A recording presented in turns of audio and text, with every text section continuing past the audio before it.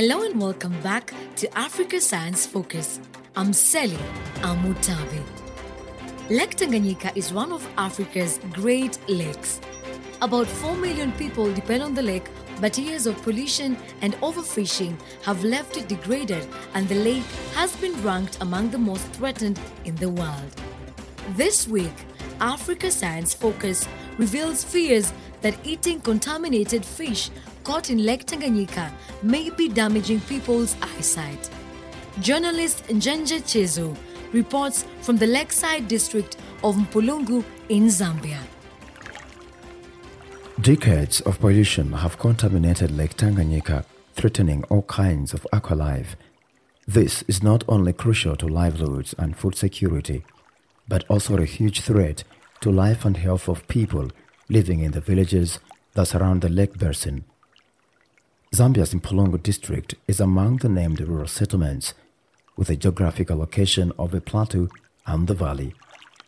People living on the plateau are mostly commercial farmers who apply chemical fertilizer during farming.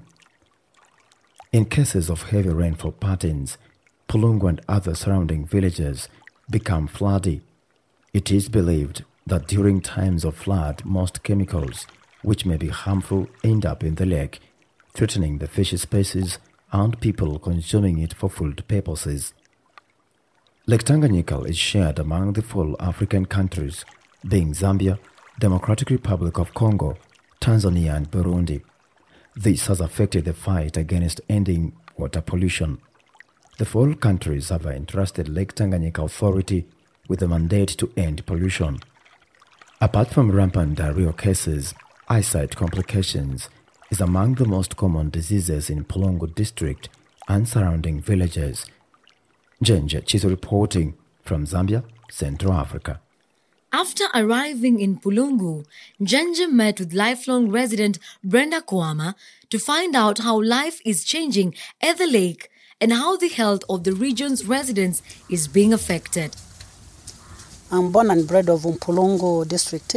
I'm Lungu by tribe. Our district is situated along Lake Tanganyika, along the Great Rift Valley.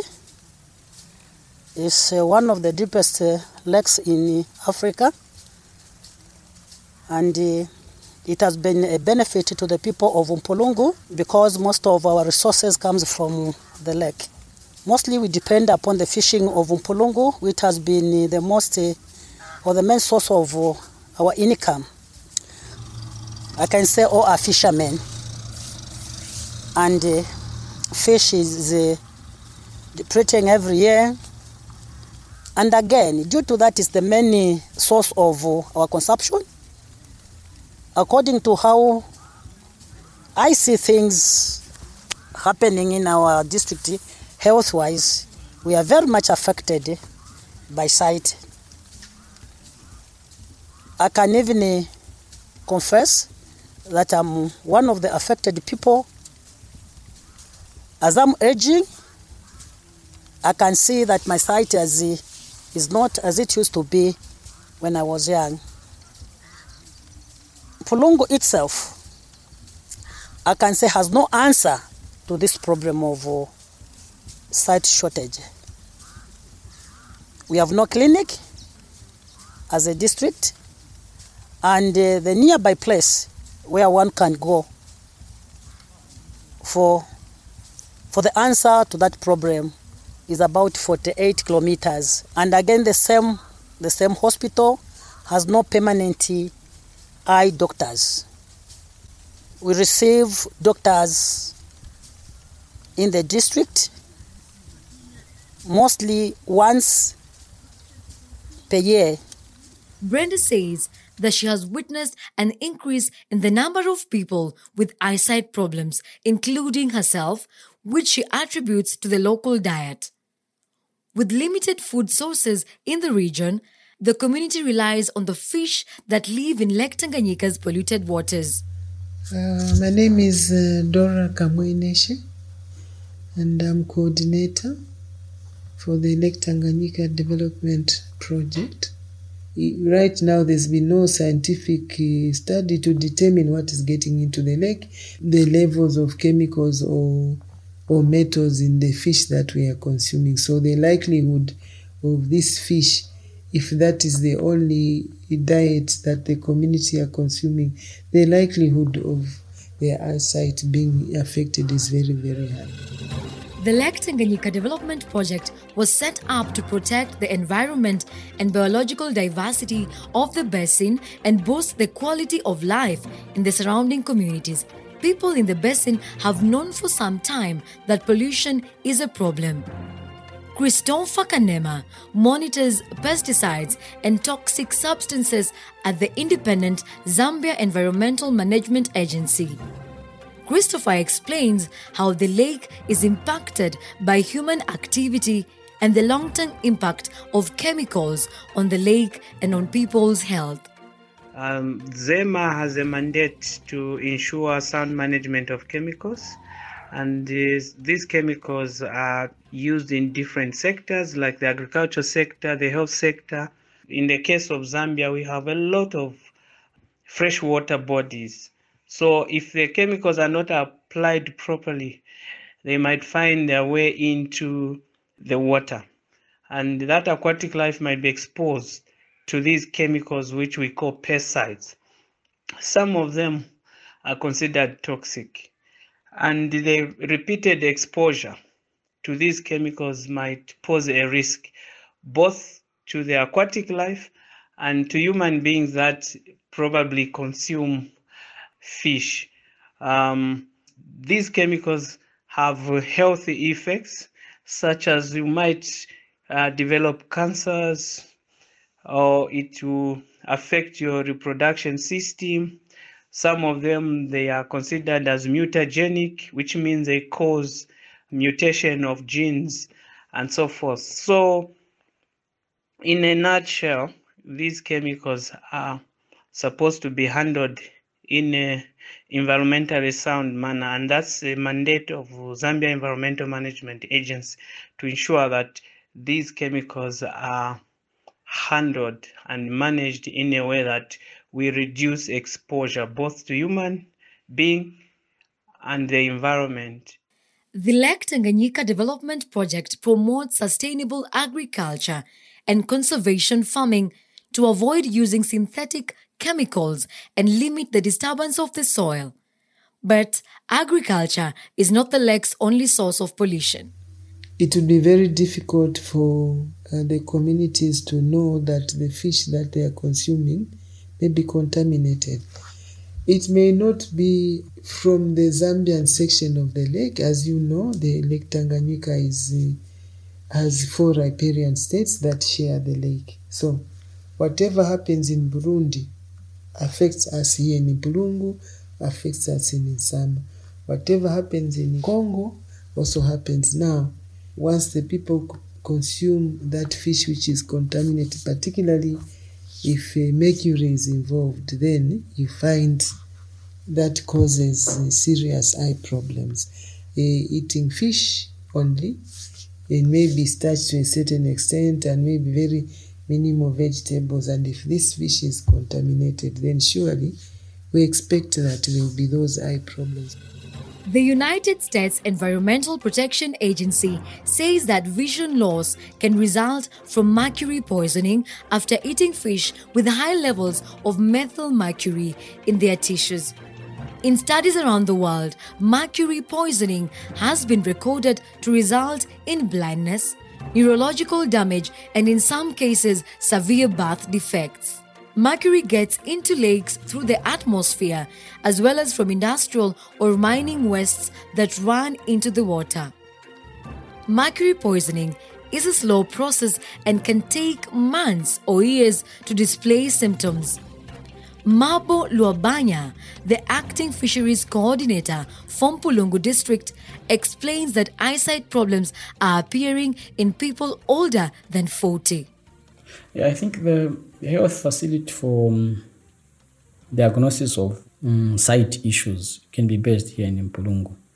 The effect of long-term consumption of fish usually will not affect youths because there's a combination of food that we are consuming. But these effects can be seen in people that are above 45, 50, because now there is no variation in the diet. They have to depend on what they have. And that's where maybe most of the challenge could be observed. But the aged ones, we have seen those cases in most of the villages that elderly people are. Okay, so it's a big problem. It's a big challenge, and the worrying part is that our people are not engaging into alternative livelihoods. We are only depending on fishing activities exclusively. Without scientific studies, the community cannot be certain that mercury is the source of their loss of eyesight. A range of pollutants have been recorded in Lake Tanganyika. These include forms of domestic waste such as trash and sewage, industrial waste that comes from slaughterhouses, dairy farms and oil refineries, as well as heavy metals, fuels, pesticides and chemical fertilizers. Mabo points out that change is needed in the 4 countries of the Lake Tanganyika basin to reduce overfishing and to improve livelihoods, food security, and quality of life. One way to tackle these challenges is to educate communities on the different food groups that make up a healthy diet. In Mpulungu, we have a problem because we don't receive people come and teach about food. And except government telling people to do farming. Farming and eating is different. So it's not everyone who do farming here. Because even when talk of fish, there's also fish farming. So freequarters, we don't know anything about nutrition food. We only eat fish. Because if we can't receive people can help us to teach us on nutrition food, then it means the problem will continue. And many people go blind in near future. Stephen Muchindo in Mpulungu asking for nutritional health services for his community. And Stephen ends this week's report from Lake Tanganyika. Now it's time to hear from you. We're here to find answers to your science questions. This week, Lina Nakazwe in Zambia sent Africa Science Focus a question for expert Lucy Ngambi. My name is Nakazwelina, a concerned Zambian youth. What do you think are the major causes of cancer? Tell me your name and your profession too. My name is Lucy Ngambi. I am a pharmacy technologist by profession. So cancer is the uncontrolled growth of abnormal cells anywhere in the body. The most common cancers in women is breast cancer, and in men we have prostate cancer. And in children, we have leukemia.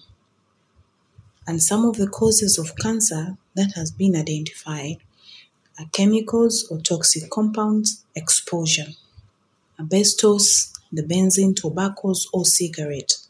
And we also have ionizing radiation, which is the X-ray emitting sources. We also have pathogens, which are the human papillomavirus.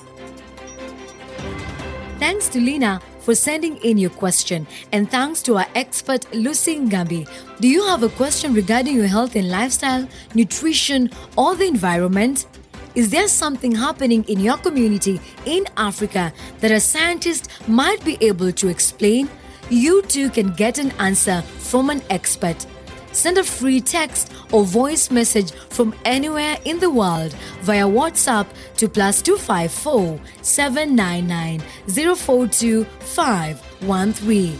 You can subscribe to our program, download episodes, and leave a review at www.scidev.net. Today's program was produced by Harrison Lewis. The editor was Jackie Opara Fatoye, and the reporter was Njenje Chezu. I'm Sally Amutabi. See you next week for our final episode of 2020. This program was funded by the European Journalism Centre through the European Development Journalism Grant Programme with support from the Bill and Melinda Gates Foundation.